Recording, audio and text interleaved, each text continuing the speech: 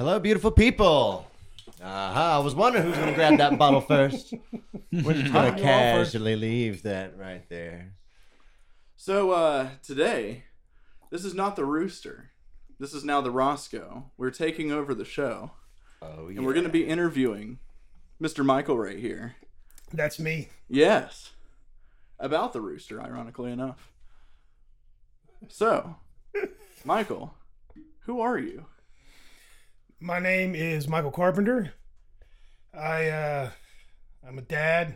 I'm a husband. Probably most importantly, being a father and a husband. But what we're here to talk about is I'm an entrepreneur. I'm the one opening the Rooster in Gastonia. Several years ago, before the pandemic, before COVID went down. Yeah. I had a business before. It's boring. I had a vending machine. I had vending machines. I had a whole bunch of vending machines, and I drove around all day, pulling money out of machines and putting snacks in machines.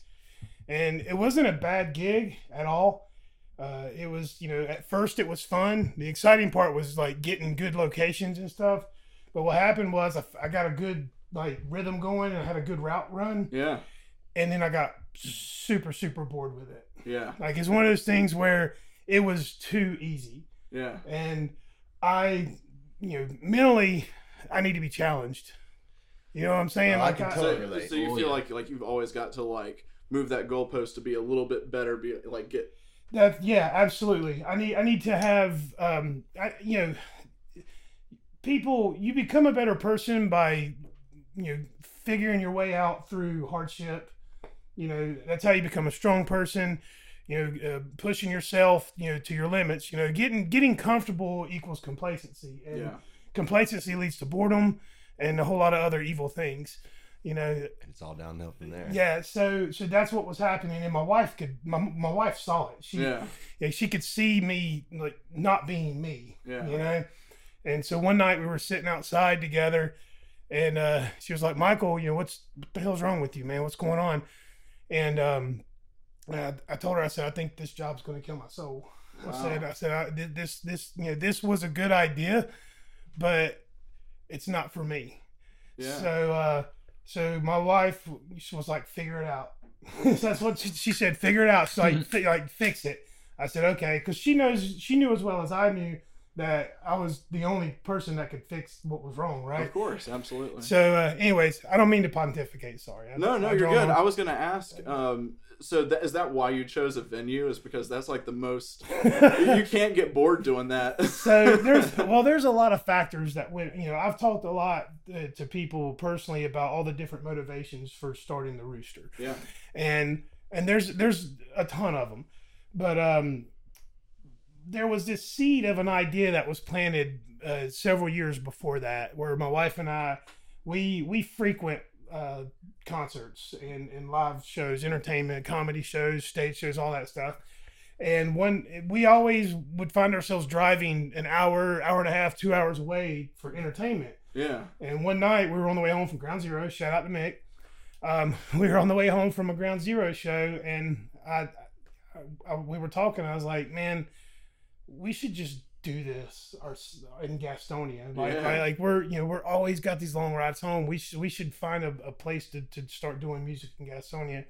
And at the time, it was like a throwaway thought, that would be cool. Yeah. How cool would that be? Brand new.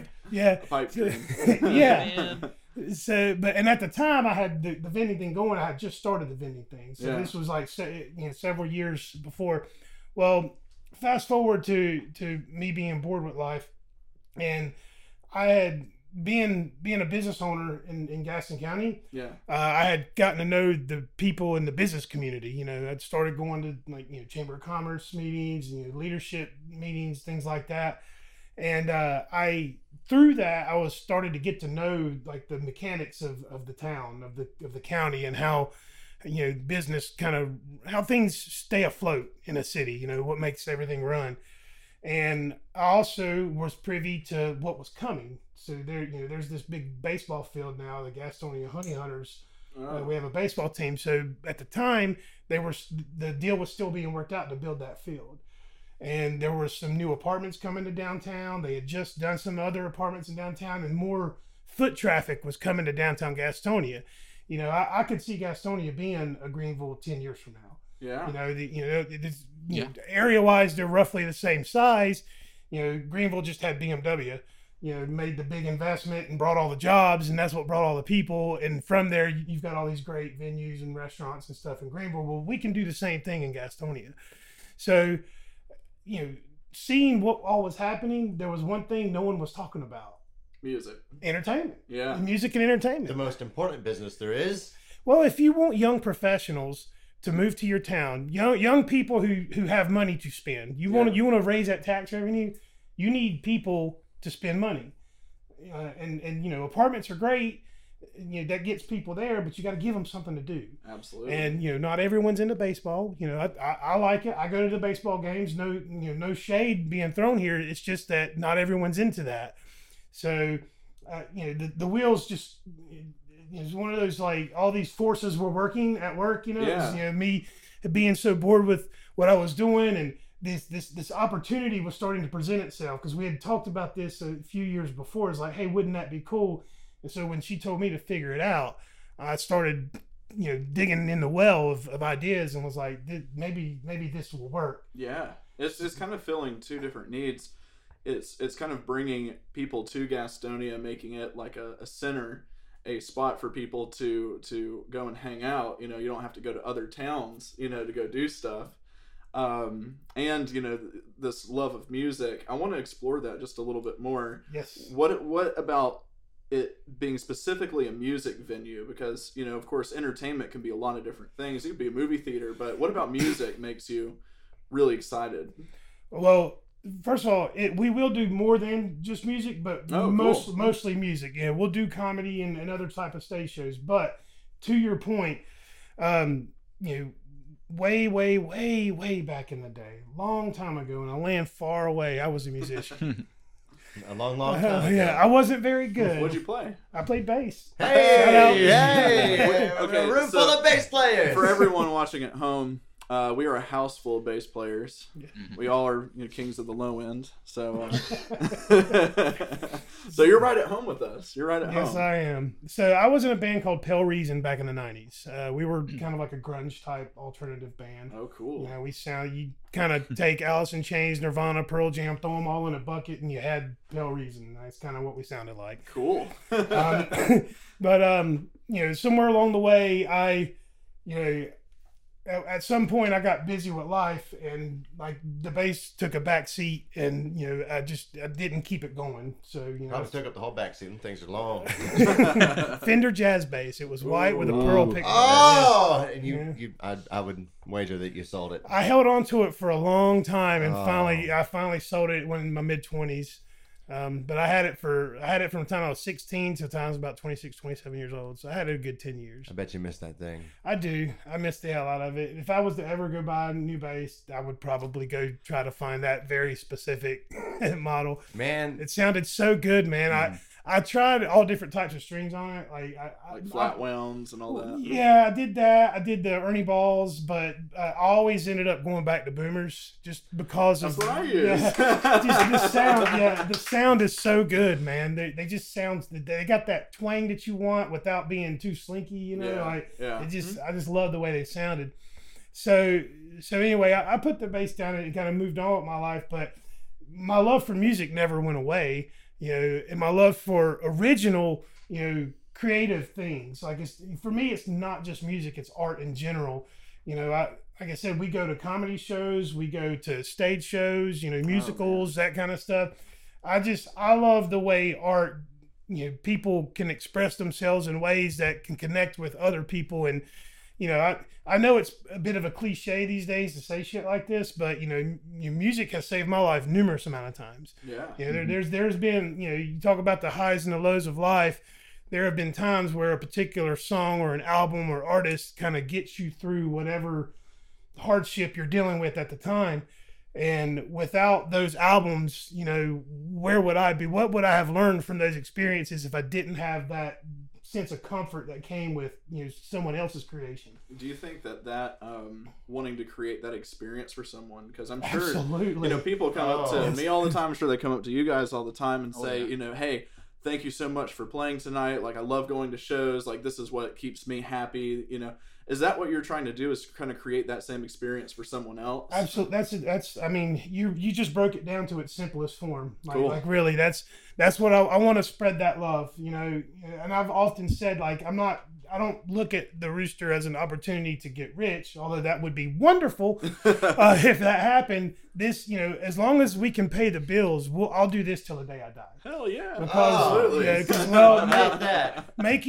giving people an opportunity. It's so 3-dimensional. It's not just about people going and getting that experience at a show. It's about the artists, guys like you, getting on stage and having an opportunity to make a connection with an audience. Absolutely. Like I'm not coming here to swing. I'm not trying to book national tour acts. I'm trying to get local, regional bands on our stage. We're building this we got this big, huge stage. Like, we want to make you feel like a rock star. I want you to wear the people out. You know what I'm saying? I want everyone to leave tired. The people want to be worn out. Yeah, I think they do too. And now, timing, you talk about timing, right? Yeah. Timing has worked for and against me throughout this, because like I said before, it was before COVID when I started this, right? Yeah. So I bought this building, not knowing that, months from then, everything was going to shut down for 2 years. Surprise. Yeah. Right. So it worked out in a good way, because I was able to get this property before shit got so expensive. Yeah. Now you couldn't afford it. But it also worked against me in that I had to wait so long, it felt like, to get through the COVID thing, to get where we're at. It clogged everything up. I mean, you couldn't get anything going during COVID. I mean, you couldn't go to doctor's appointments, you couldn't do this, couldn't do that. I feel the same way about that, because Auralayer started March 13th is when we played our first show at Ground Zero. Shout out Mick. Shout out Mick. We played our first show that week, and everybody was just like, what the fuck is COVID? I don't know what this is. Yeah. I mean, I'll be honest, dude. Back in February, I was posting, Corona bottle memes, like, trying to be funny about it, because nobody knew what it was. Yeah, and so, little did I know. Surprise. Yeah. That little meme. Yeah, and we all thought it was like, what is that, like H1N1 back in the day, and Ebola and stuff like that. You hear about it on the news, and it's like, okay, one person got it somewhere in New York, all right. But they bled from their eyes. Bath salts will do that to you. I want to. We've shouted out Mick twice, so let me take a minute to give some real love to Mick Munchow, and I hope you're watching this, Mick. One of the first things I did before I bought the building was I called Ground Zero. I had only knew Mick in passing, just from going to so many shows. I didn't know him personally, but I called down there and I asked if I could come down and talk to him. I said, let me take you to lunch, man. Let me just come down and take you to lunch. And rightfully so, he was very apprehensive. Like, what does this dude want from me? Yeah. You know what I'm saying? And that's exactly how I would have felt if someone did me the same way. Yeah. So I don't blame you at all, Mick, for being apprehensive. But what happened was we had this very long conversation. And he could see that I was genuine in my motives, that, he gave me some of the best advice. And the things that he said to me then have stuck with me now. And as I've gone through this process of trying to get the place open, I'm not even open, and I can already see some of the things that he warned me about with certain people in the business, and in the way some people act and treat others and stuff. Yeah. So Mick, I mean, I'm forever grateful for the time you took to talk to me, and I hope that we can continue to build that relationship and work together to kind of help the music scene. So sorry. I didn't mean to grandstand. Since we're already talking about Mick, I mean, we all have like a story. We've all been to Ground Zero. We've all seen really great shows. I'll say in my own experience, our first like show. I mean, we played like a parking lot with one of Nick's groups on the back of like a truck bed, and we took video of it because we were just like, oh my god, well, like how can we show this to Mick to like get on stage? Because we were like, how are we going to start playing shows at venues? And so I had this little tiny GoPro thing, and I took video and I took audio of it and made these little video compilations. And I sent them to Mick, And I was just like, hey man, like, can you give us a shot and let us play there? And he fulfilled a huge dream of mine, was to open for Be It the Means. Yeah. And I'm sure, you know, everybody loves Be It the Means. Yeah. You know, they're like every band's favorite band. And so... That's such a good way to put it. Yeah. Every band's favorite band. They're amazing. I mean, they're incredible. Hope we can get them on our stage. Yeah, oh man. I would love that. Yes. Wherever you are, Josh, we love you. So he let us open for Be It the Means as our like first show at Ground Zero, which was a huge milestone for me. And I'm sure Blake can talk about the many shows he's had at Ground Zero. How amazing that was. With Be It the Means at Ground Zero at least 20 times. Yeah. So again, shout out to Mick. 10 years ago when I started doing this thing, like, I mean, there really wasn't a whole lot of venues in Greenville, or rather the upstate, like real venues, not just dive bars. And I'm talking about like a venue where people are there to see the music. Not to hang out I mean, they're there to hang out, but like they're there for one thing. They want to see some music and they want to meet some people and have a good time. And like 18 years old, I'm sitting there playing at this place and I was like, this is it. We're living the dream. Cause it's like a big stage. Again, you go from playing in the corner of some smoky dive bar to like actually being on this platform. And there's so many bands that would come through there you got to play with. And I met so many friends that are still friends today from all that. So yeah, shout out to Mick for having something awesome while the rest of the world pushes back against him. Like I know he's had a lot of trouble with Spartanburg City, always trying to like undercut him and stuff. Assholes in the business everywhere. This dude keeps going. He's the Energizer Bunny. Yeah, that's the word for it, perseverance. Energizer Bunny of entrepreneurship. and as far as the upstate music scene goes, whatever you want to call it, like this dude is the lifeblood of it for sure. I couldn't agree more. I mean, there's places have come and gone. I don't want to get too deep down that rabbit hole, but no, he's a immovable object. No, I mean the handlebar gone. From downtown, it's a bowling alley now. Well, I want to. You both alluded to something that I very much look forward to with the Rooster. Is you both talked about that feeling of like, man, I just want to get on stage, and that feeling to get on stage the first time. I am so looking forward to providing that opportunity for real artists. Like, that's one of the things that makes me the happiest about what I'm doing is being able to give people an opportunity. My hope is that the majority, if not everybody, takes that opportunity and just runs with it. And, let's make some ruckus. Let's make some noise and let's keep building this scene because, Greenville's got a pretty healthy scene as far as music goes. And Charlotte's got their thing going on. Asheville's got their thing going on. And, Hickory even has a little bit of a scene up in Hickory and Marion area.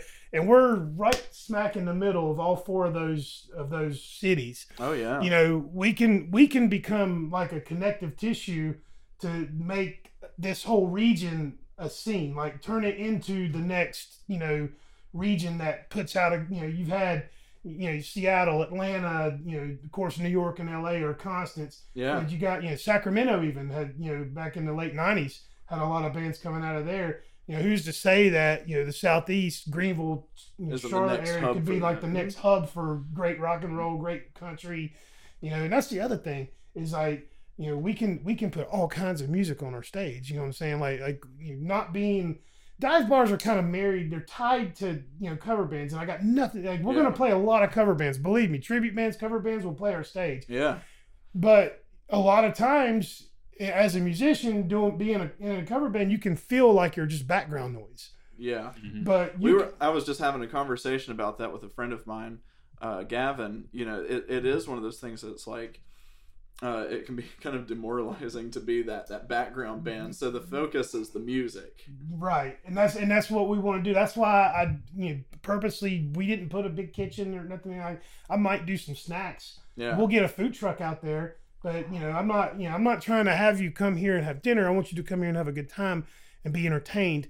I want your focus to be on that stage. That's why we're going to encourage people to, like, when the show starts, to kind of settle in and be here for the show. I'm sure there's going to be, people talking and stuff at the bar, but we're going to encourage people. I'm not going to tell people what to do. Yeah. But we're going to encourage people to say, hey, show starting. Let's give these guys our full attention. Let's have a great show. There's a place like that in Greenville, downtown Greenville, called Swanson's. And what they'll do is this guy, his name's Ash Lennox.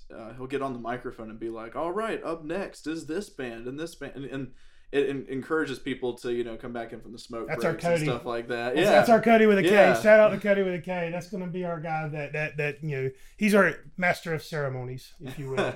The host. Cody's quite the guy. Yeah. He's awesome. We love you, Cody. Yeah, I love his energy. He's got a better face and a better voice than I do, so he's the guy. Love you, brother. Fun dude. I wish you were here, Cody. We have a fun time. Yeah. Well, that's awesome, man. I like that it's going to be kind of the connective tissue between like the Greenville area, Spartanburg, up through Charlotte, because that's kind of where it is it kind of skips all over that and goes straight to Charlotte, because Columbia, South Carolina, even. Yeah. Like just this whole, you drop a pin in Gastonia, you can draw a circle that's 75 miles outside of Gastonia, and you've got all these hubs, and there's all these great bands doing all this great stuff, and it's so hard to get noticed because even if, and I'll even say, the Planet does do some work to help promote local bands, and I appreciate the hell out of that. They're probably already pushing their limits with their corporate, bosses, doing what they do.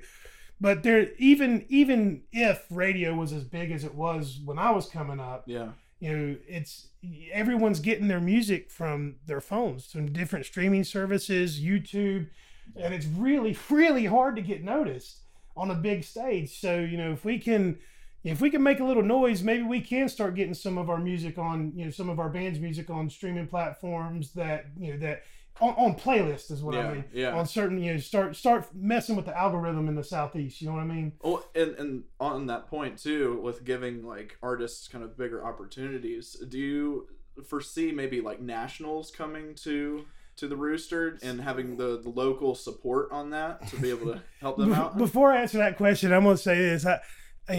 When I made the decision to do this, everybody that I know has a piece of advice. Yeah. Is the nice way to put it.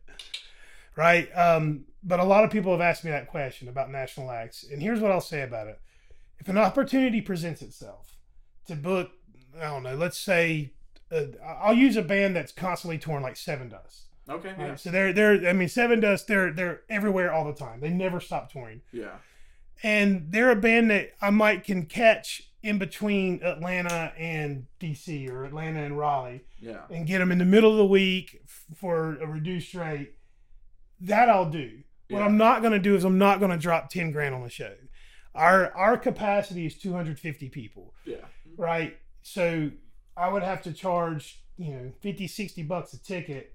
I'm not going to do that to people. I just, if we're successful and we do really well and I can, grow the business, maybe down the road, that's something I might be into, but I'm not sure that I really want to get into that because, again, the heart of what we're trying to do at the Rooster, what we really want to do is build a scene and be a platform for artists to get it to the next level. Yeah. You need people, you need places like the Rooster before you can get on that national level. And there's kind of a lack of those types of places in where we live. So to answer your question is, yes, I will book national acts when the opportunity presents itself for the deal that's right. Yeah. I don't ever want to, there will be shows that we book where we might have to charge $30 a ticket. Yeah. But I want to keep our tickets $20 and under. If we can charge between 10 and 20 for every show we put on or most of our shows, we can pay the bands, which, by the way, is very important. Yeah. I know you guys know that. I know you guys have played a lot of shows for a bar tab, I'm sure. Yeah. Mm-hmm. Yeah. I'd like to be able to put cash in you guys' hands, and make it worth the trip, make it worth your time. And that's why we will charge a cover. That's, you never forget the adage that you get what you pay for. You pay us to come see a show, you're going to get a good show. And it encourages bands to come back. I can't tell you how many times I've been, like, say traveling up north, and you go to this random bar somewhere, and they're like, okay, for all three bands, here's $12. Yeah. And then you just kind of look at them like, $12, but I drove like 6 hours. Yeah. Yeah. And that hurts. You're just like, man, oh my God, it's a gut punch. But it happens sometimes. That's really cool that you're focusing on supporting the artists and making them feel welcome and also feel like they want to come back, you know? I feel like if we, in order for us to be successful, we have to create that atmosphere. Yeah. Again, I'm not a very talented musician. I'm not like you guys. I'm not a professional musician. But what I am is I'm creative like that. Yeah. I like coming up with solutions and fun, different things to help people out and let's just face it, I was never made to be an employee. I just That's okay. yeah. This is a safe place to say that. Some people just don't like being told what to do. Some people know what they trust their intuition. They know, I know what is right here is true to me, is going to move me closer to my goals, and it's going to leave me feeling better after the fact. Rather than doing it your way, let me do it my way. I know that's the right way. I like that word intuition, because that's what's led me through this whole process, is my intuition as to what the right choices to make are and doing it, all the way down to where the property's at. Great spot, by the way. I mean, that is like the cool part of Gastonia. And then there's that little downtown area. There's like, it looks almost like something you see in Washington, D.C. I don't know what it is, but it's like right in by that cigar bar over there. But the little brick, the pavilion. The pavilion. The pavilion. whole place is just so cool. It's got so much character. But I wanted to touch on one more thing that you said. You said that you wanted to focus on creating a certain type of atmosphere. Yes. And I love that, because that that's me. I'm the guy paying $10 to come see a cool band at the door, drinking a couple Jack and Cokes or whatever you have at the bar, or a beer or two, or a few too many. You never know. So, like, speaking of, yeah, let's all have a little finish your thought. Turn of the tequila. Also, thank you to my friend Brian. He generously donated this very generous serving size of some fine tequila. But after we all take a swig out of the jug, hell yeah. I want to know a little bit more in your headspace when it comes to creating the atmosphere. What does that atmosphere look and feel like? Like, what is your mission as far as that goes? So I want, first and foremost, I want people to be professionals. The not just my staff, but the artists, our sound engineers, the people behind the scenes. I want everyone to treat it with reverence and treat it like a professional atmosphere. And by doing that, we can create the experience that we're intending to create. If we're all lax about things and we're just kind of, throwing shit together and, it's, fuck it. Like, if we take that attitude, that's what we're going to get. Yeah. Is we're going to get an fuck it kind of show. You get what you give. Yeah. So number one, I want everyone involved to be professionals. Number two, I want to create a safe environment. That's why we will turn people away at the door that insist on bringing their gun in. People that insist on wearing colors or, even, patches and, like that kind of stuff. Sorry, I've got nothing against, any of those groups of people. But I want all of you to come to the Rooster. And in order for all of you to come and have a good time together, we got to keep some of that shit out of our four walls to make everyone feel comfortable. I want a biker to be able to hang out with a lawyer, that kind of, you know what I mean? Like and not in the courtroom. Yeah, exactly. So a biker and a lawyer walk into a bar. Right. It happens to be your bar. My bar. An all-inclusive space. Why don't we roll onto something back? Let's roll back to another point. I want to ask about not just, of course, the Rooster, the venue, but I want to kind of look back at why we're here to begin with, like how we're recording the show into microphones and everything, because you also have a show called The Rooster. And Rooster that's Radio. what we're on right now, Yeah, Rooster Radio. Rooster Radio. Even though we're Roscoe calling Radio. Even though we're calling it Roscoe Radio, it's just a joke. We're interviewing him this time instead of him interviewing us. But what got you to the point of recording a show called The Rooster? Because I think that's fascinating. All right, so when I started looking for property, I found the building. Once I had that building in my possession, I started going everywhere and promoting what we were about to do. Yeah. Right? I was like, I made business cards. I created a website and was like, created our social media page. It was like, hey, I would show up to local shows in Gastonia whenever there was someone playing live. I'd hand them a business card, send me your info. All of the owners of the bars in downtown, I started talking to them about what we're trying to do. And so I spent about 6 months beating the street promoting what we were doing. Yeah. I even got a t-shirt in the process. That's right. And that created a bit of a buzz. Like we started to get followers on social media, and people were talking about us, and it was like starting to, it was starting to take shape. This idea of the Rooster was starting to get wheels, if you will, right? So COVID happens and shut everything down. And I'm like, oh shit! I've been out here, because when everything shut down, it took 2 weeks for me to get in touch with my banker. Yeah. And I was like, and after 2 weeks of shutdown, he was like, Michael, he's like, this is gonna have to wait. He's like, we're not gonna do this until this shutdown stuff's over. All right. So I go home that day, and I'm like, like, what am I going to do? I've put all of this energy and time into building like a reputation for the Rooster.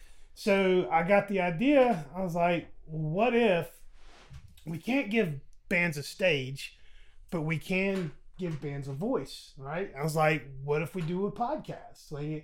So I called up Cody, who at the time was like a friend he was more of an acquaintance than a friend at the time, because we only really knew each other from going to shows together. Like we never really hung out on a daily basis. But I knew that he was into the idea of the Rooster, and he was one of the earliest, most supportive people. Yeah. So I also knew that he likes to be an entertainer. He would go do open mic stand-up comedy. He was a musician.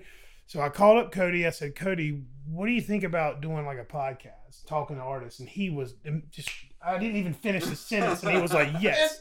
Yeah. So I was like, all right. So I threw it out on social media. Would anybody be interested in doing a podcast? Yeah. And the handful of bands that we had started to build a relationship with was like, hey, we'll do that. And shout out to Block A here and Buddy. Shout out to Buddy and Testarossa. Cody and Buddy and Cody knew each other pretty well. I knew Buddy, just through friends. Yeah. So we reached out, and Testarossa did our very first episode of Rooster Radio on Zoom. We were doing them on Zoom for like the first, 6 or 7 episodes. Yeah. And then one of the bands was like, oh, fuck it, we'll come to you. So we're like, all right. So we set up that little studio that you guys have been in at the house. And went from there. But it was an effort. To answer your question, Rooster Radio started as an effort to stay in front of people. Yeah. Just to keep people's attention on what we were doing and keep people interested in what we were doing. And I mean, shit, we did 60 episodes. Yeah. We did 60 episodes, and we stopped because construction started. And, and you guys know I'm busy. I got a lot going on. Very busy, and so once we open, we'll be able to move that show into our green room. Ooh. And we can start, we have better cameras, we have better microphones. Yeah. Like we already have the equipment now that will produce a better show than what I think we've done some really cool, really great episodes, but it's going to get even better when we get into the green room and again, professional. It'll be more professional. You can tell listening to those first 60 episodes that you could tell we were doing it in my office at home, Man, that's crazy how like there's such an evolution with that, how it started from like Zoom calls to like in studio stuff to now you're actually getting to the venue and you can interview bands there, and it's going to be this like high production thing. Is it really fascinating to kind of look back on the first days of the podcast compared to now? Absolutely, because I had no clue what I was doing. Hey, you want to talk about a full circle moment? That on that first interview you did with me and Buddy, like 2 years ago now, almost. Yeah. Wow. Yeah. God. I was in this very same room, so. Oh, you were here? Yeah, this is where you were? Yeah. Nice. That's awesome. I was sitting at a desk that was no longer in here, but I remember doing that. I did it on my iPad, right in this room. Yeah, and it was fun. It was fun. It was a learning experience for sure, because I'm not a professional broadcaster. I still don't claim to be, but what I do think I am is I think that I know how to ask interesting questions.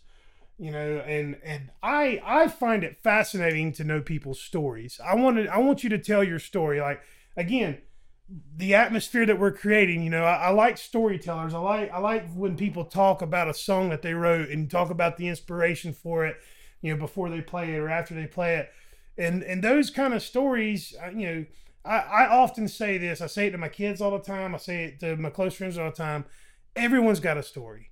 Everybody's got a story. Now, some of them might be boring as shit, but everyone still has a story to tell. So, like, I get it.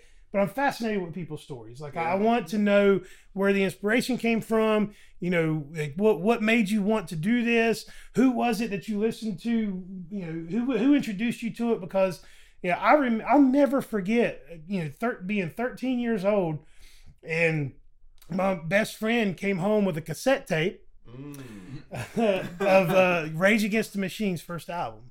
Oh, cool. Yeah, I was 13 years old, and he pops this tape in, and within minutes we're jumping up and down on the furniture. We're going nuts because we had never heard anything like that before. Yeah. It's like, what is this? Like, you can say these things, and you know, from there, you know, the whole like grunge era, the heavy metal that I, you know, classic rock that I grew up on. I think back to, you know, Pink Floyd and Alice in Chains and all these bands that, you know, even more current, even in my 20s, it was like, you know, bands like Evans Blue, who no one probably watching this knows who they are. But if you've never heard of Evans Blue, I highly recommend it. And you know that. Nice. Oh, man. Hey. But Evans Blue, I mean, those first two albums, those are albums that helped me get through a very difficult time in my life. I mean, no shit, like those, you know, beautifully well-written, good hard rock music with lyrics that are just, you know, transcendent. You know, lyrics that spoke to who I was inside, the feelings I was feeling, emotions I was dealing with, you know just those, I fucking forgot where I was going with that. I got caught up in the moment. No, you know man, like, that's awesome. Like that's the kind of experience, is like knowing people's stories. Like had it not been for the influences of like the Pink Floyds and the Rage Against the Machines and all that, you know, I would not have developed the tastes that I have now. And don't get me wrong, I talk a lot about rock and roll because I'm a metalhead at heart. Yeah. But, you know, I also spent the majority of the 90s listening to hip hop, because fuck what you say, hip hop was a shit in the 90s. It's never going to get any better than that. Like, it's never going to be that good. Dude, I need you to turn me on to some good 90s hip hop. Redman. Just start with the album. Start with what the album and just go and listen to the whole thing. Redman's the reason that I love hip hop. That's awesome. Yeah. Well, and Wu-Tang, of course. Well, Michael, I really appreciate you letting us take over the show for a little bit, get to know you a little bit better, because you are an absolutely fascinating person. You got me all fascinating hyped. story. He got me all hyped. He is hyped, and I'm hyped too. I'm hyped that Michael's hyped. Hey. I want to hand the reins back over to you, my friend, yes. and let you use your master interviewing skills and here's some stories and pass the questions on to us. I'll start by saying this. I should have called you. I almost called you over the weekend. I woke up Saturday morning with a song in my head, Herman the Hearse Driver. Yeah. I woke up and that song was stuck in my head, and I should have called you to shout it out, but yeah, I just kind of kept that little thing to myself. And I'm glad I'm finding out right now in person, because that's awesome. That's really awesome. So you guys have been busy in the lab. Testarossa and Orle you guys have both been busy creating awesome music. So tell me a little bit about, you know, Herman the Hearse Driver is a solo thing. Yeah. So are you going by Jake Williams? Are you Kimball? It's my middle name. Okay, you're going by Kimball. It's solo, but not so solo, because I had some really great help from some really great friends, two of which are sitting right here. So I'm going to go ahead and introduce myself. I'm Jake Williams, and we have Mr. Blake Webb from Testarossa over here, and we have Nick Fox over here from Client 5 and Dandy and the Lions. So how Herman the Hearse Driver came about, how it happened, was I write a lot of music with my band, as everybody in their group does. They write music with their group, but sometimes I'm just alone down here in the studio with an acoustic guitar or electric guitar, and you know, I sing about my experiences, and I'll try different chord progressions out and stuff like that, and you know, sometimes a song hits, and you know, you're like, wow, this is something I really like. That's kind of a good tune. I can remember that, and that's essentially how Herman the Hearse Driver started. Was I was down here sitting in the room just next door. It's so catchy.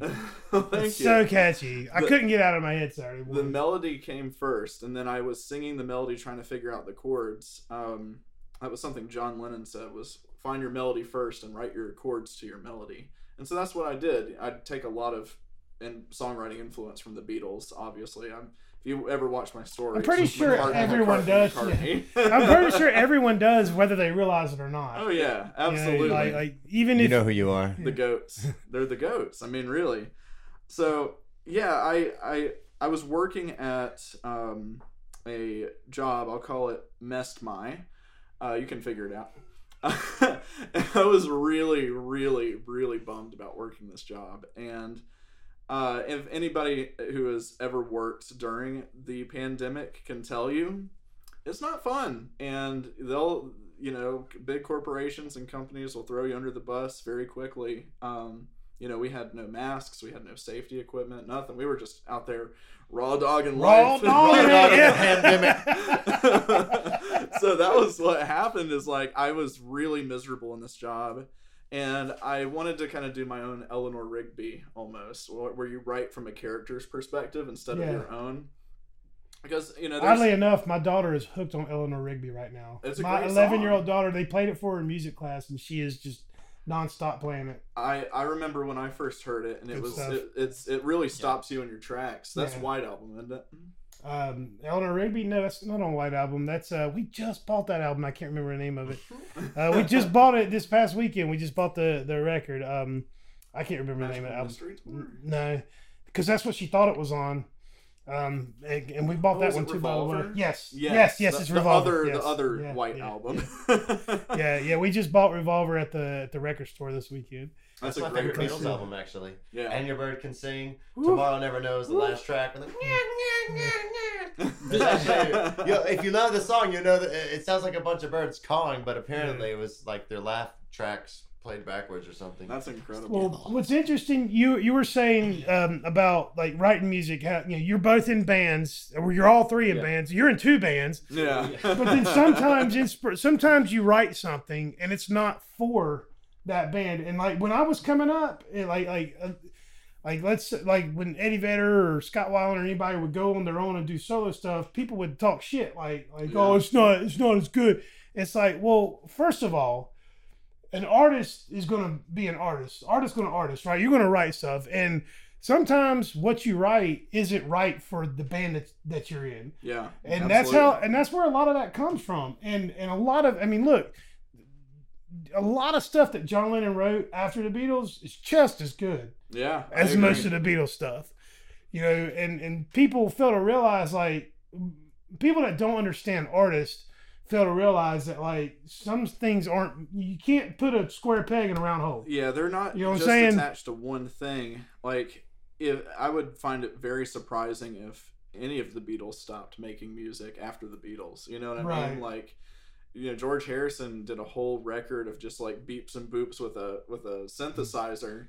He was also in the Traveling Wilburys. Oh God, I love that group. Great. And you have Wings, Paul McCartney. I mean, like, that's the thing, is like an artist doesn't stop creating, and it's weird. I haven't really ever called myself an artist until recently, because that's what songwriting is. It's an art form. It's like making a painting or taking a picture or something. It's hard to call yourself an artist until you've reached a point where you feel like what you're doing is good. Yeah. You know what I mean? Like, because I tell this to my 11-year-old daughter all the time.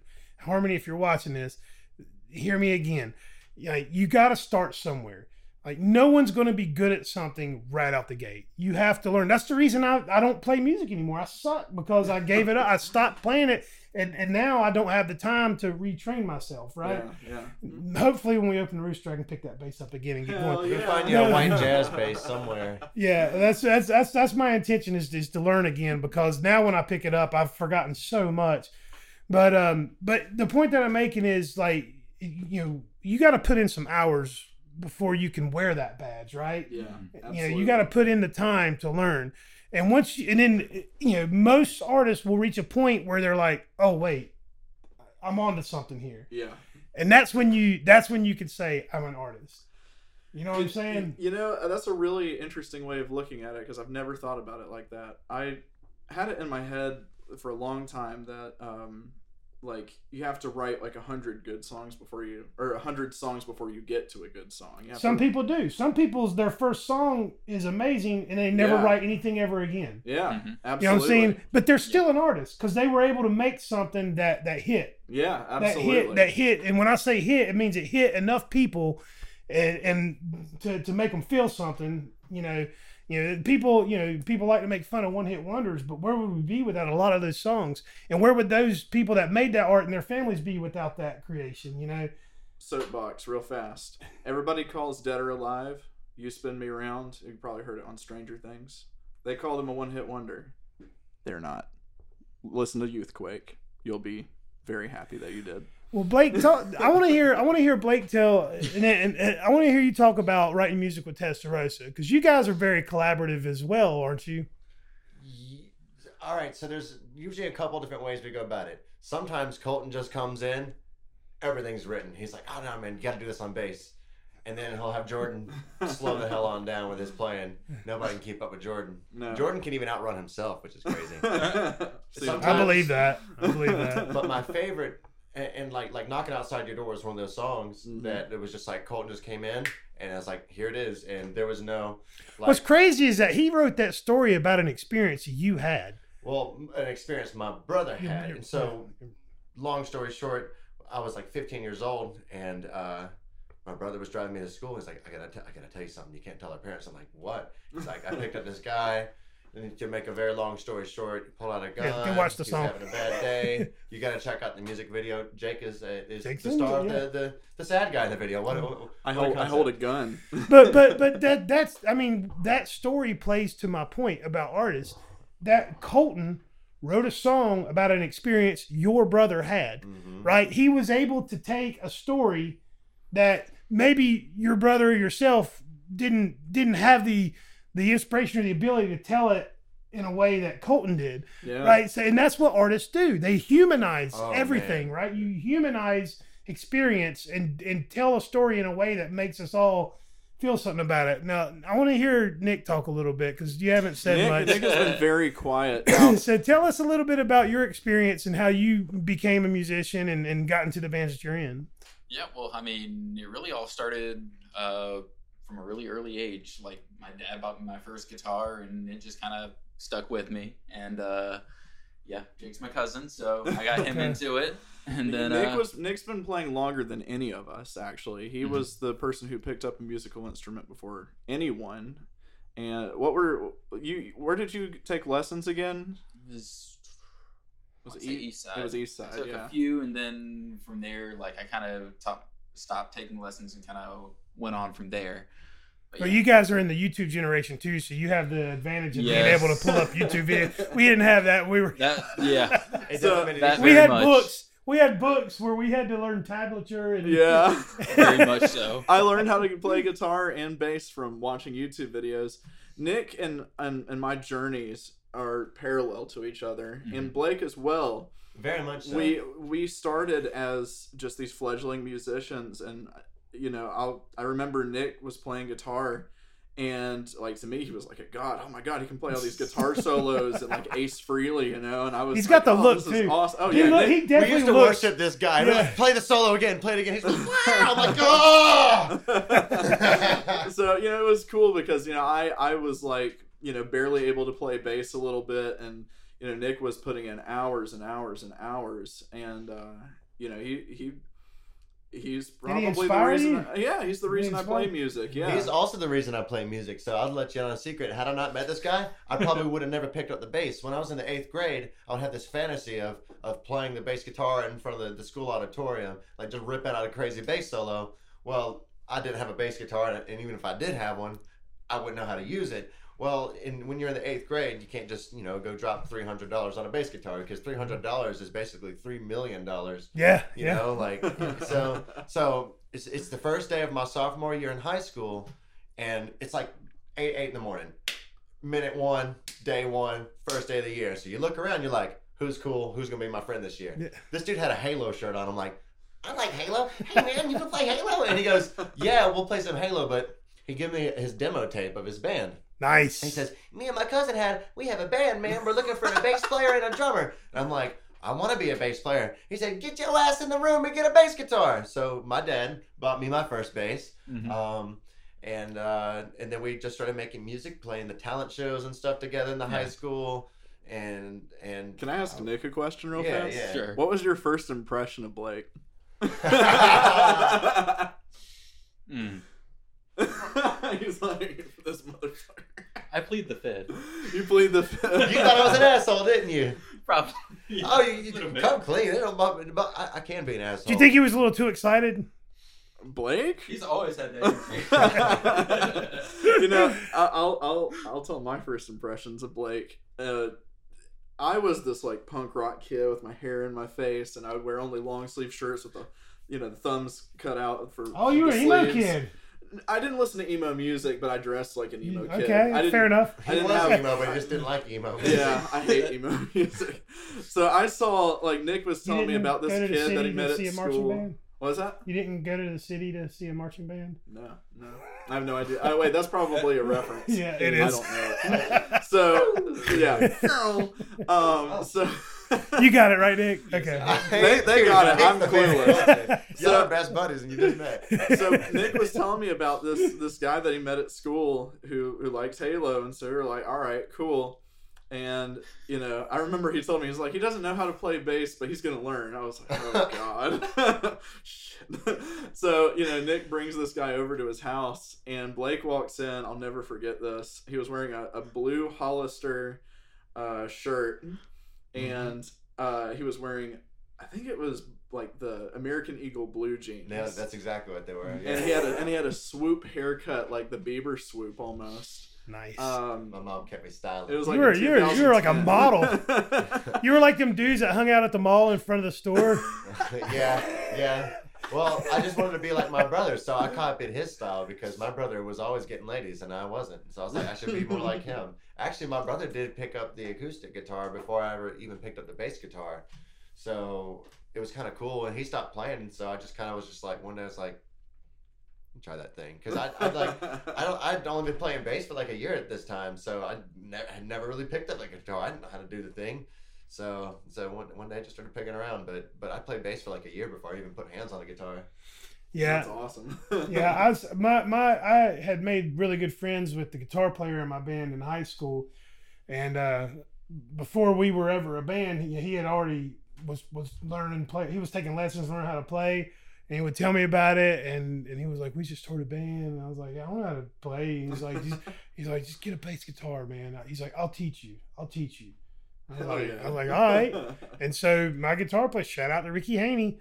Ricky Haney taught me how to play bass. That's awesome. And Thanks, Ricky. he was taking lessons and then coming home and teaching me what he was learning at his lessons. That's what Nick was doing. That's exactly what Nick was doing. Yeah, that's how I learned it. And I started thumping around, getting a little funky with it, and we started. And for about a year and a half, it was just us. We couldn't find a drummer, and which from what I've learned by doing the podcast seems to be a recurring theme for musicians. Hard to find a drummer. But hard. But no, we started hanging out with more and more different people, getting in the music scene. Mm-hmm. And we finally found this guy, Brock, who we were all 17 years old at the time. Yeah. And me and Ricky started playing together at 16. And Brock had been taking lessons since he was like 11 years old. So he was God on earth. Oh my on the God, drums. dude! The dude he had this beautiful blue pearl kit. It was it was double bass, not a pedal. He had a real double bass. We're 17, so we're like, oh, he had the rack, a Gibraltar rack. The thing was, we thought it was Neil Peart. You know what I'm saying? Like, whoa, this guy's amazing. We couldn't believe he wanted to play drums with us. And he was so good. And every song that we had written, like he was able to just bang out the perfect drum beat for it. Like it didn't take him long at all to put something together. That's awesome. Now, funny enough, he had a younger brother. And his younger brother started taking drum lessons at 6 years old. And at the time, he was 11. So he'd been taking drum lessons for 5 years. And anytime we were on a break, this little 11-year-old kid would jump behind the drums and he was just as good as Brock. He was just as good as a 17 at 11. Yeah. And but he was kind of like a punk about it. You know what I mean? He's like a little punk about it. He's like, I know I'm good. So fast forward, that kid's name is Brent Cates, who ended up on Rooster Radio last year. Whoa. He ended up becoming a traveling musician. He now sings and plays guitar. Like, he started as a that's drummer, cool.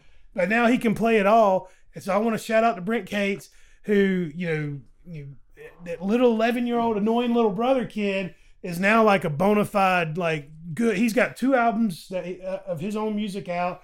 He was doing the Dave Matthews tribute thing for a while, and that actually took him around the country. Oh, wow. That was cool. But he still gigs around the Charlotte scene now, and you go check him out at Brent Cates Music. He's a very, very talented guy. Yeah, I gotta check him out. Yeah, but yeah, so we find Brock, and like, we finally have this drummer, and we start playing backyard parties, play wherever we can play. We ended up playing a music festival that there was this store in Gastonia next to the tattoo shop called the Music Zone, and it's where you could get vinyl records and bootleg CDs. Back in the 90s, bootleg CDs were the hot shit. Like, it would be like recorded concerts of bands and Sounded like awful, singles. I'm sure. Oh no, they were amazing. Oh, Like, good quality. I love it a was good good. bootleg. Yeah, I it was love a good good bootleg. bootlegs. Yeah. The guy that ran that place, I don't remember his name, but he was a really cool dude. He had a band of his own, and his band, they were putting together a festival in the parking lot behind the store. Oh, cool. So when he told us, and his band's name was Grumpy's Toy, so he was telling us about this music festival, and me and Ricky, like the record scratch, everything stopped. It was like, hold up. Can we play? Can we play? Like, we'll open. Like, and he was like, sure. And so they're like, yes. So we got to play on this big stage. It was awesome. We had a great time. Now, funny enough, and you might have to edit this out, but the night before, we were so excited. There was no sleep, right? Because this was like we had just done backyards up until now. So the night before the show, me and Ricky and a few of our friends all decided we're going to trip acid. For some reason, we thought this was a good idea. So we took acid the night before and tripped the night before. And so morning comes, sun starts coming up, and, we're supposed to hit the stage at noon. And we were like, fuck, how are we going to stay awake? And I said, I know. Let's take some more. Oh, yeah. All right. So we took more at like 6 o'clock in the morning, 5 to 7 o'clock in the morning. And so we played, me and Ricky, Brock didn't do the acid, but me and Ricky were tripping our nuts off on that show.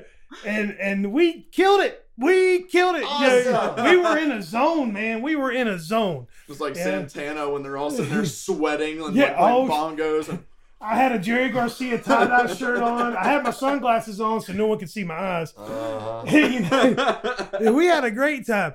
But shortly after that, everything fell apart because I'm not going to name them, but one of the members of the band got a girlfriend, and Yoko Ono. well, no, not even that. It's just he had never had anyone give him any Attention. sex. Like, he started having okay. sex. All right. He started having sex. I'm trying to find a nice way to say it. Yeah, but he started having sex with this girl and just stopped showing up. Yeah. He just stopped showing up Man, I'm altogether. missing. The power of Yeah, penis compels you. I'm telling you. So me and the other guy kept, trying to put something together, but just nothing, like, no one clicked. We'd have, guys would come in and, guys would be trying to write stabbing westward music, and we're like, we're a grunge band, yeah. Yeah. Like, we're not an industrial rock band, like, we're a grunge band, and we just never, so, and then shortly after that, life takes over. Life happens. I want to talk a little bit about Blake and Nick's involvement with the recording process for Herman the Hearse Driver, because there's some pretty cool stories there. So you got some help. we had a lot of help Got actually. some help putting that song in, because it's a very good song. Like I said, Well, thanks. if you wake up with a song in your head, that's how you know it's a good song, right? Mm-hmm. Like, I say this to people all the time. A good song is a good song. Whether it's country, rap, metal, rock, whatever it is, a good song's a good song. That's like, you can't sit here and act like Lady Gaga isn't the shit. She's She amazing. is. You know what I'm saying? She's incredible. I am not a pop music fan. It's my least favorite genre of music. But Herman the Hearse Driver is a pop song. And I woke up with it in my head. So you're saying it's a good song? Fuck yeah, I'm saying it's a good song, man. I It's a really great song. appreciate that. That's all that warms my heart. Yeah, well, it's different. It's a story. You told a story, and you told it well. I try to tell stories, obviously, because that's compelling for me as a listener. But I like writing pop music. Like I say in Aura Layer that we write stoner pop because it's, at the end of the day, it's supposed to be stuff you can sing along to and get stuck in your head and that kind of thing. So when we finally got like Herman the Hearse Driver as a completed song in my head, I was like, what do I do with it? Because that's the part, where you're just like, does it become digital dust that sit on a computer forever because you recorded a demo, or what do you do with it? And I believe in the song a lot. It's one of those things that I put a lot of time and effort and I guess soul into writing the song, that I was like, how do I do it, justice? And I say we as in Block A, Nick over here, and a friend of ours named Jellyman, you know who you are, and you're amazing. We started jamming a lot down in this basement studio, not in this room, but the room next door.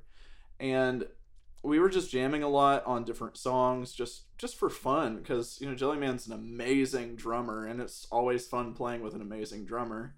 So that's what we did. We just played music all the time. We would come down here and just play and play and play and play. And eventually we started playing Herman the Hearse Driver. I was like, hey, I've got a song I'd like to do.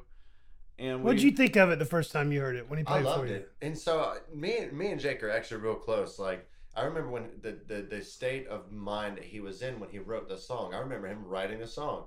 This dude was burnt out on, doing the same shit different day, to the same point, with the same shitty people every day. Not only did he have like burnout, but like he had like heartbreak too, just constant toxic and negativity. He's just like, dude, I'm like a dog chasing my own tail, just like, this sucks. He was burnt out, so he poured all his frustration to a song about writing a song about working yourself to the point that you die. And it's a really interesting way to tell that story, because ironically, when you hear the song, at the end of the song, Herman takes a ride in the hearse in a strange turn of events.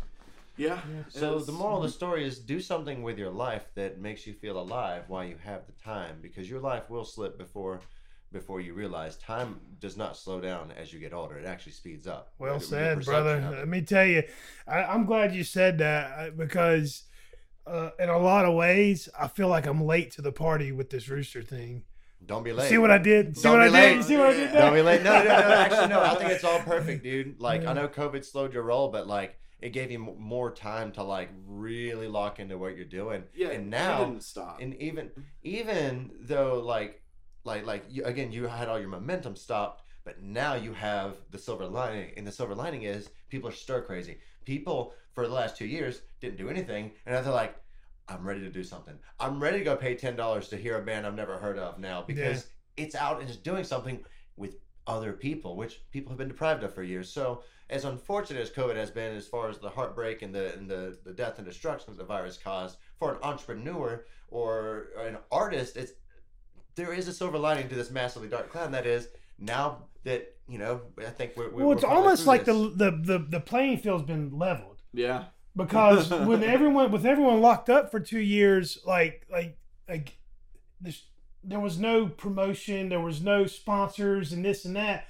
It's like everyone started doing it. Like, how many people now are doing side gigs for work? Oh yeah. People have quit their jobs to do the thing that they want to do, and so it's actually kind of it's almost like the reset button was hit, and it's like, all right, what's the next thing now?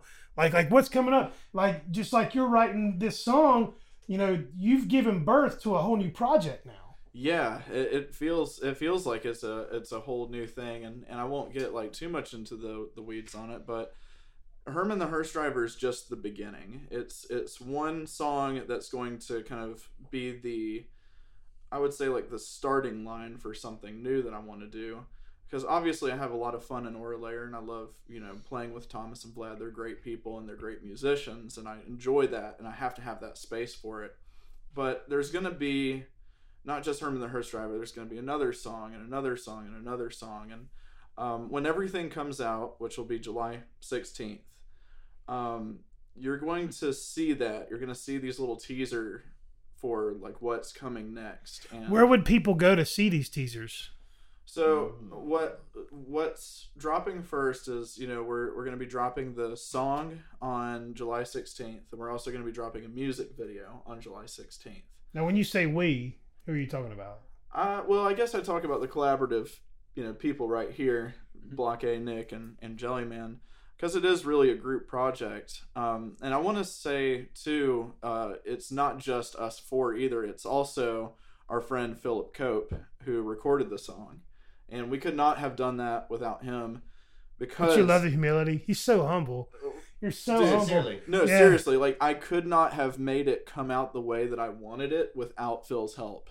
He recorded the Oralair record with us in Colombia, and he just got the vision. He did our EP as well, and he got the vision that we're going after. And he's such a great person to work with because he knows his shit, and he's just as passionate about it. We have a lot of fun working with Phil. I want to say I'm so grateful for guys like you. You are all taking this craft seriously. You're making music videos. You're doing whatever you have to get the production on the song to make it sound good for when you play it in your car or on your phone. Yeah, and that goes for all you guys, man. You guys are working so hard to put out, and you're putting out good product. Like, a lot of people are a lot more funded and they sound like shit. You know what I'm saying? Like, you guys are doing the whole bootstrap thing, and you're getting help from your friends. You're making collaborative efforts to produce content, and the content is good. And I just want, if no one's told you that, I appreciate it. Thank you. Thank you very much, because it is one of those things where you're working really hard and you hope something is going to come out of it. But, I do it purely because this is what I need to be happy. You know what I mean? Like, I posted on Facebook the other day. Oh, I posted something on Facebook. But it was the only person who can make your dreams happen is you. Yeah. And that's why I'm, self-funding a lot of the stuff. I pay for all the studio time, and I pay for this music video and photography. And, I know that there's an almost 0% chance that there's going to be a return on investment. I've invested a lot of money. Like when people talk, like the average person that's not in the creative world. Yeah. When they talk about art, they talk about what's on the TV and what's on the radio. Yeah. Do you have any idea how many stars have to align to get someone to that point? Like, there's as talented as a Lizzo or a Lady Gaga or a Bieber or Billie Eilish, as talented as those people are, there are so many more people that are just as talented that don't have the opportunity. Yeah. Those people, the people that you see on TV, the people that you hear on the radio, 9 times out of 10, those people happen to be in circles of people that can get those people the opportunities they need. Yeah. There are so many professional musicians that you've never heard of that are just as good, just as talented, just as creative. They just never had the opportunity put in front of them. And that's why that's the reason I'm going to go back to what I said earlier about being professional, right? If we create this professional atmosphere at the Rooster, and other bands get inspired by guys like you to take the shit seriously, we can make some noise and we can get those opportunities. But we don't get them unless we try and we work hard. And that's what you guys are doing. And this is laying foundation. This is laying groundwork for things to come. And even if you never get on national radio, it used to be MTV, right? Yeah. Whatever, even if you never get on that national level, you can still spend your whole life touring the country, even the world. You can go to other countries and play your music and never have your song played on the radio. Yeah. But you have to take it seriously. You have to treat it with reverence, and you have to treat it with love. And that's what you guys are doing. And I love it. And that's why Herman the Hearse Driver came out so good. That's why I woke up with the song in my head, because you took the time to make a good product. I really appreciate that, man. Those are some really kind words and some really it's a really interesting way of looking at it, because I think of it as just this tunnel vision of just trying to get what's in my head out there, even if it's even if it isn't like this high production thing. It's something that I'm producing because I love it, and if it inspires somebody else to be like, well, this guy's doing it, why not me? I well, exactly. really respect that. Yeah, I mean, I can relate. I became a father at a young age, so I had to go to work. And I spent a long time working for other people, and trying to do that whole corporate structure, and the shit's just not for me. And it has taken me the better part of a decade of working for myself to figure out how to get out of that mindset. Yeah. Because like the corporate structure works for large companies, but Does when you're not work for trying, you. it doesn't work for you, right? You have to work for you. You have to be your own advocate. Like, the Rooster doesn't have a marketing budget, and we don't have a team of people to create some sort of image. Like, it's just this homegrown, grassroots shit, just like the musicians that we plan on putting on the stage, and that's where we can all connect and relate. Absolutely. And that's again, I keep going back to the word scene. We can create a scene here. We can create something that's special, that we can all love and care about and inspire the next generation. And that's how we make some noise, by taking it seriously. I want to talk about some of the creations that are happening right now, and I kind of want to go around the room a little bit to start with Nick first, because Nick is in 2 projects. So Nick, what are those projects? Tell us a little bit about them. What are you guys creating? So one band is, I'd say, more like a hard rock metal. That one is called Client 5. So we've got some interesting stuff going on there. So we've got one song coming out, I believe, July 1st. Oh, cool. And then this is news. Yeah, pre-release is coming out. I think. Let me see. It was the June 18th. That's actually just a few days. Wow. Ooh, all right. Less than 2 weeks away. Yeah. Look at that. Nick's coming out with some music. So what's the song? What's it called? It's called can you talk Substance. Substance? Yeah. Okay. Very cool. Very cool. But yeah, it's kind of fun. It's a banger, I think. At All least right. in my opinion. And that's Hey, Client 5? Yeah, that's Client 5. And then what's the other project? My other band is Dandy and the Lions. So I'd say it's more, at least in my opinion, it's more like a pop rock kind of band. Like so, indie pop kind of thing? So it's a lot of fun. It's like a completely separate way. Yeah. I seriously dig Dandy and the Kinda- Lions. Y'all Yeah. have a great fills sound. all the little needs I've got. But we've got 2 shows coming up. We've got one at In Cahoots Art Bar. That one is on the 11th, and June 18th we are playing at the Radio Room. Oh, very cool. Awesome. Radio Room. Shout out to that. Yeah. Yeah, that's a cool place. What's up, Wes? How you doing? They should have flip-flopped the stage in the bar in that building, though. Yeah. Should have put the stage on the side that the door is. Yeah, right. But it's a cool place. It's a man. really Yeah. cool place. I love the Radio Room. Yeah. Well, so what about Dandy and the Lions? Or is anything coming out? We've got some stuff on Spotify, so definitely check that out. But we're in the middle of Basic recording our Bitch. EP. Yeah. Basic Bitch. That's a great song. So you have an EP coming out with it. With we them. don't have a date for it quite yet. We're Okay, still, but it's coming down the It's in the pipeline. works. Yeah, we're also going to be filming a music video for one of our songs. So Hey. Nice. that one's going to be fun. It's that one's called Beer Gut Boys. Beer That Gut one's- Boys. Yeah, he's got a song called Beer Right Gut here, Boys. baby. I Right love it. here. I can't So wait to it's- hear Adelaide sing he's about Beer talking Gut my Boys. language. It's a great song. It's- It's a really great song. I haven't heard it yet. Well, that's great. I'm really wonderful. excited. Yeah. I love music videos, Yeah, by the way. me too. Like, I don't know about you guys, but when my wife and I have people over and we're hanging out and stuff, and we got a TV in our garage, and we always end up on YouTube doing music videos. It's It's fun. just- It's a lot of so fun. much fun, dude.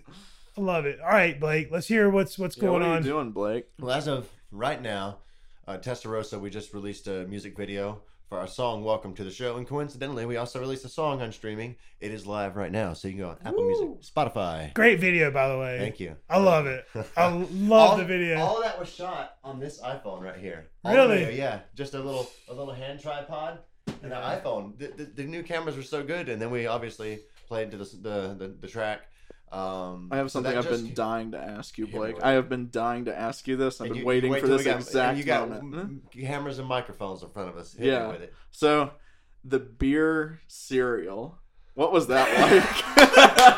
Oh, dude. What I was can't believe that you like? kept a man. smile on your face. Oh, doing that. it was horrible. Yeah. It tasted, I got 3 bites in, and the third bite, it was so nasty I had to go outside and spit it out. But I had to walk away from the trailer because it's out in the country, and I don't want a bunch of ants coming around. So I went over to the road and So I can't believe you kept that smile on your face because Blake has a huge smile. I was very happy. I want. If you're not having fun, if I'm not having fun, you're not having fun. And I want you to have fun while I sit here and suffer in front of you for 3 seconds of laughter. So I think it was Colton's idea. I know that. I don't remember how it came to be, but like he just brought a box of Rice Krispies, I think. Yeah, it was Rice and Krispies. So we just poured it in there, and take a plastic Tupperware container or whatever, beard it up, and then it's like he was like, who wants to eat this? I was like, I'll do it. So rock and roll. I'll do it. That is so rock and roll. I love it. Dude, Colton he's a very stable genius, and what I mean by that is that Very stable genius. this I love it. Incredible. guy has the wackiest ideas. Colt is a very strange individual, Well, we someone love of an him. acquired taste. But when you acquire the taste, you'll have a deep appreciation He's sharp. for his character. Very He's sharp. very sharp. He is I a like very and I sharp appreciate dude, that but about he's- him. He is so brilliantly and subtly clever in so many ways that if you're not in tune with it, it'll go right over your head or right up under you. But if you know, like the dude is brilliant. The dude is brilliant, but he has amazing ideas, and it's not just amazing at coming up with funny, silly ideas, but it's also just really a brilliant songwriter. Like the dude can just pull out and like a hit. Help. There's a hit, and he just does it all the time. And he Do you come equipped with your own sound effects, Blake? yes, I'm a package deal. So I know that Testarossa has been writing some. So new I've heard. songs. I am. Yes. the rumors are true. So I hear Testarossa is writing some new music. Yeah, too. actually, and we're writing some new music. So to answer your question you asked me before, a lot of times Colt would just come in and it's like, here's a song, like what's it, like Knocking Outside Your Door is one of those songs he just came in with one day. But there are some songs like Son of a Bitch, which is out on streaming. That's one that was a little bit more of a collaborative writing effort. Colton pretty much almost always has written all the lyrics of all the songs, but Jordan also is a massive creative force in the band. So he comes up with some of the most melodic stuff. So we've got a song called Hard on You, not released yet, but if you've heard us live, you've heard it. He just came in with a riff, and then we just took that riff and come in with a drum beat, and then Colton like, wait, and then when he'll sit there and put his phone out and record, he'll just go run around the practice pad singing gibberish and just literally just winging it on the fly, and then boom, we got a song. Those are my favorite songs that we write, are the ones where it starts on one little riff or one little melody or something or an idea, and then we all are just sit there with the idea. And we actually recently wrote a song a couple weeks ago. We were all rehearsing and we're like, man, we're tired of playing the same stuff. Like, we just sat there like, let's write something new. And so we're just like, you don't got any ideas?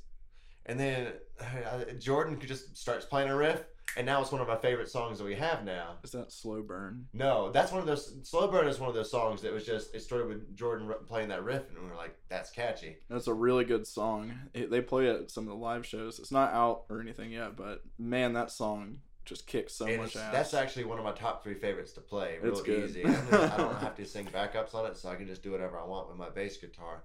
But so I've mentioned a couple songs here that are not on streaming.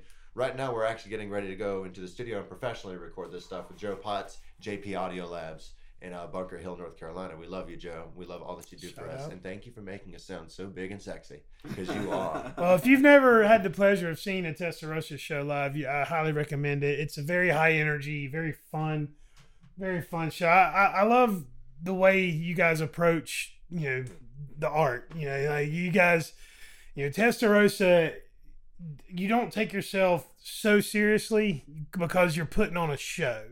Like the music's great. Like the music's there. Oh yeah. So they have the freedom to be a little silly, if you will, for lack of a better term. Oh, intentionally silly. Yeah, Thank you. and the silliness makes the show fun. Like it's hard. You can't go see Testarossa and not like Have fun. Yeah, you gotta have a good time. Colt wearing a fanny pack is what sold it for me. I remember He wears it every single day. I love it. I mean, like Colt embodies the '80s in a lot of ways. Yeah, he does. He's great like that. His taste in everything embodies the 80s. They're a wonderful band. I always love seeing them. I love what Testarossa's doing, and I can't wait to get you guys on our stage. I'm very excited. But I'll tell you who else I can't wait to get on stage, and that is this band right here, Oral Air. Jake, I want to talk for a minute about what Aura Layer is up to these days. Man, we've got so much exciting stuff coming down the pipeline that it's like, where do I start? You know, from when we first interviewed with you guys, like, that was in 2020, wasn't it? That was 2020, yeah. And you know, we were just kind of like a fledgling band. We started in 2020. You know, we didn't really. You didn't have a recording to give you for a song. You had to. Nothing. Yeah, I think you guys like recorded yourselves at a show. We sent live. And sent me a live, a live MP3. We didn't have anything. Now we started recording an EP in September of that year, and we released it. No, I think we had recorded the EP in like, I don't know, it had to have been like May, and we released it like August of 2021, and it was like one of those things that was like we were getting there, but we needed time. But now, you know, we've kind of found our footing. We called our EP Solar Plexus. Manipura is the chakra that we were inspired by, and that's the chakra that's right here in your stomach. It's confidence. And that was what we were doing, is we were building confidence in ourselves to be able to put out our work. You know, can we actually do this and sound good in the studio, you know? So we came out with the EP, which is 3 songs. 3 of those songs will be on the album. But now, you know, we met Phil, who we talked about earlier, who did the EP. He's done Herman the Hearse Driver. He's done our album. We just love working with him. We went back in the studio with Phil, and we recorded this whole album starting in May of 2021, and we finished everything in May of 2022.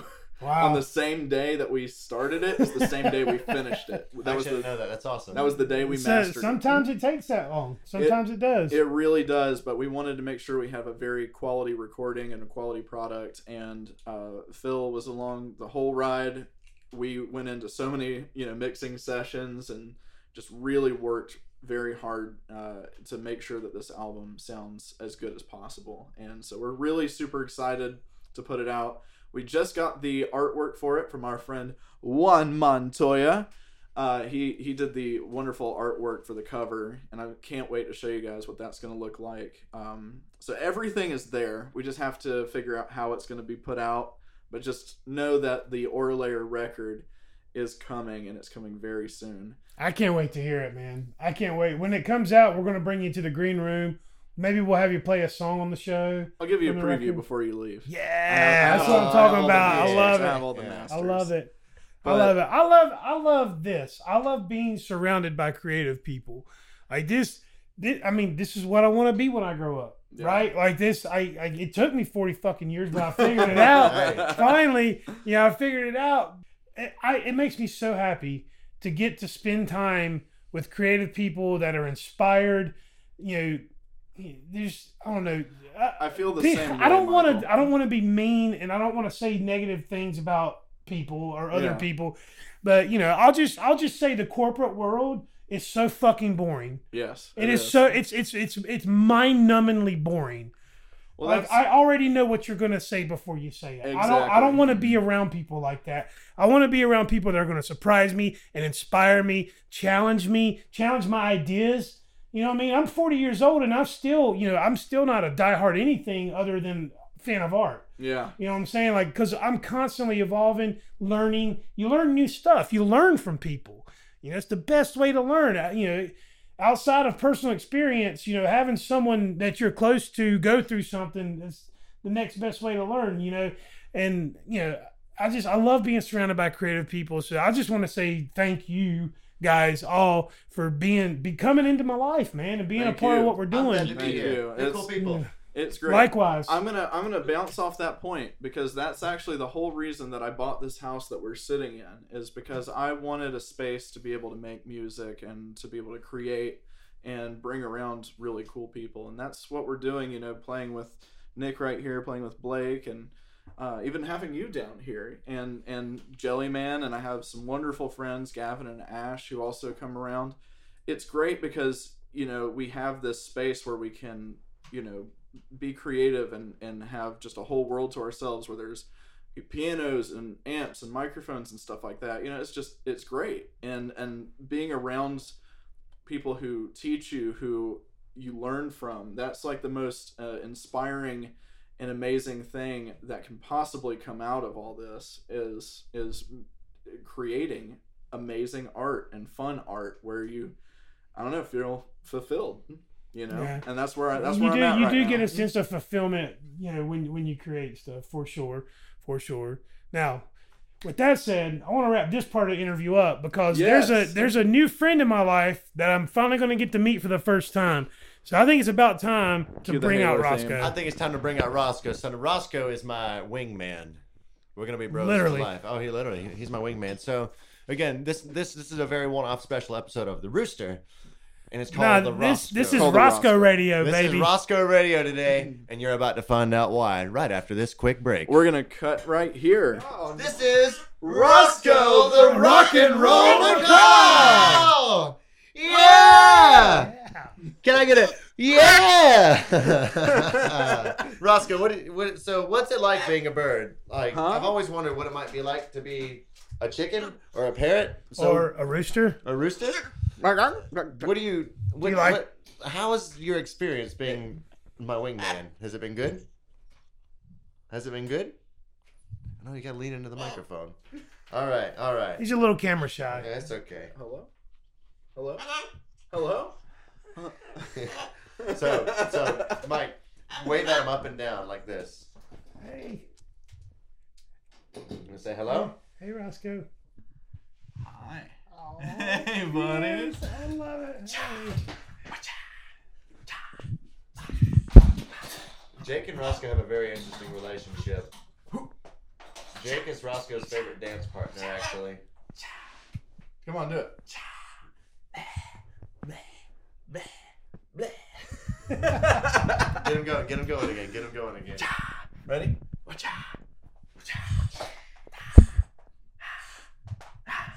Here, Nick, do it.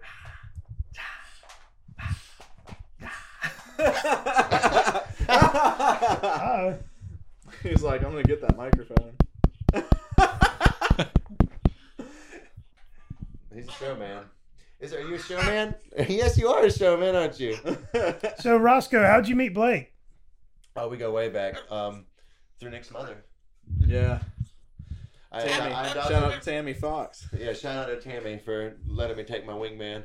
But she insisted that I adopt him because he would just raise hell if I went over there. I wouldn't hang out with him, and he started giving her hell. And she's like, So he took a liking to you immediately. No, actually, it was over 10 years. Oh, ago. I met okay. him about 5 years ago. I played guitar for him, and he just started dancing, and he Okay. was we've been bros ever since.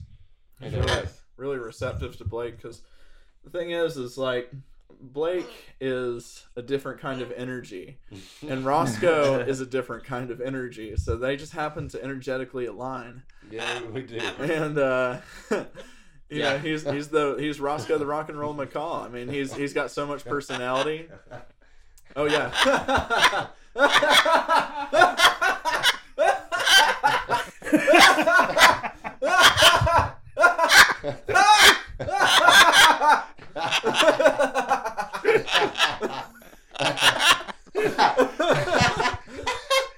Get it?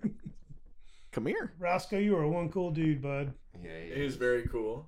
Yeah, so check all of these guys out on social media. Follow us, subscribe to us and everyone else's YouTube to keep up with it. And like I said earlier, we can really do something special with what we're doing with the Rooster, but it doesn't happen without these guys. Without the artists, the Rooster doesn't exist. So if you're watching this and you haven't already, reach out to us. We're at theroostergastonia.com. There's a booking tab on our website. I would prefer it if any band that wants to play our stage use that booking tab. That gets it to the place it needs to be so that I can reach out to you easier. But if you can't do that, we're on Instagram and Facebook at The Rooster Gastonia. And we do have a YouTube channel. Please subscribe to it so we can get our subscriptions up and we can maybe start creating lots of content that'll get inside of your algorithms.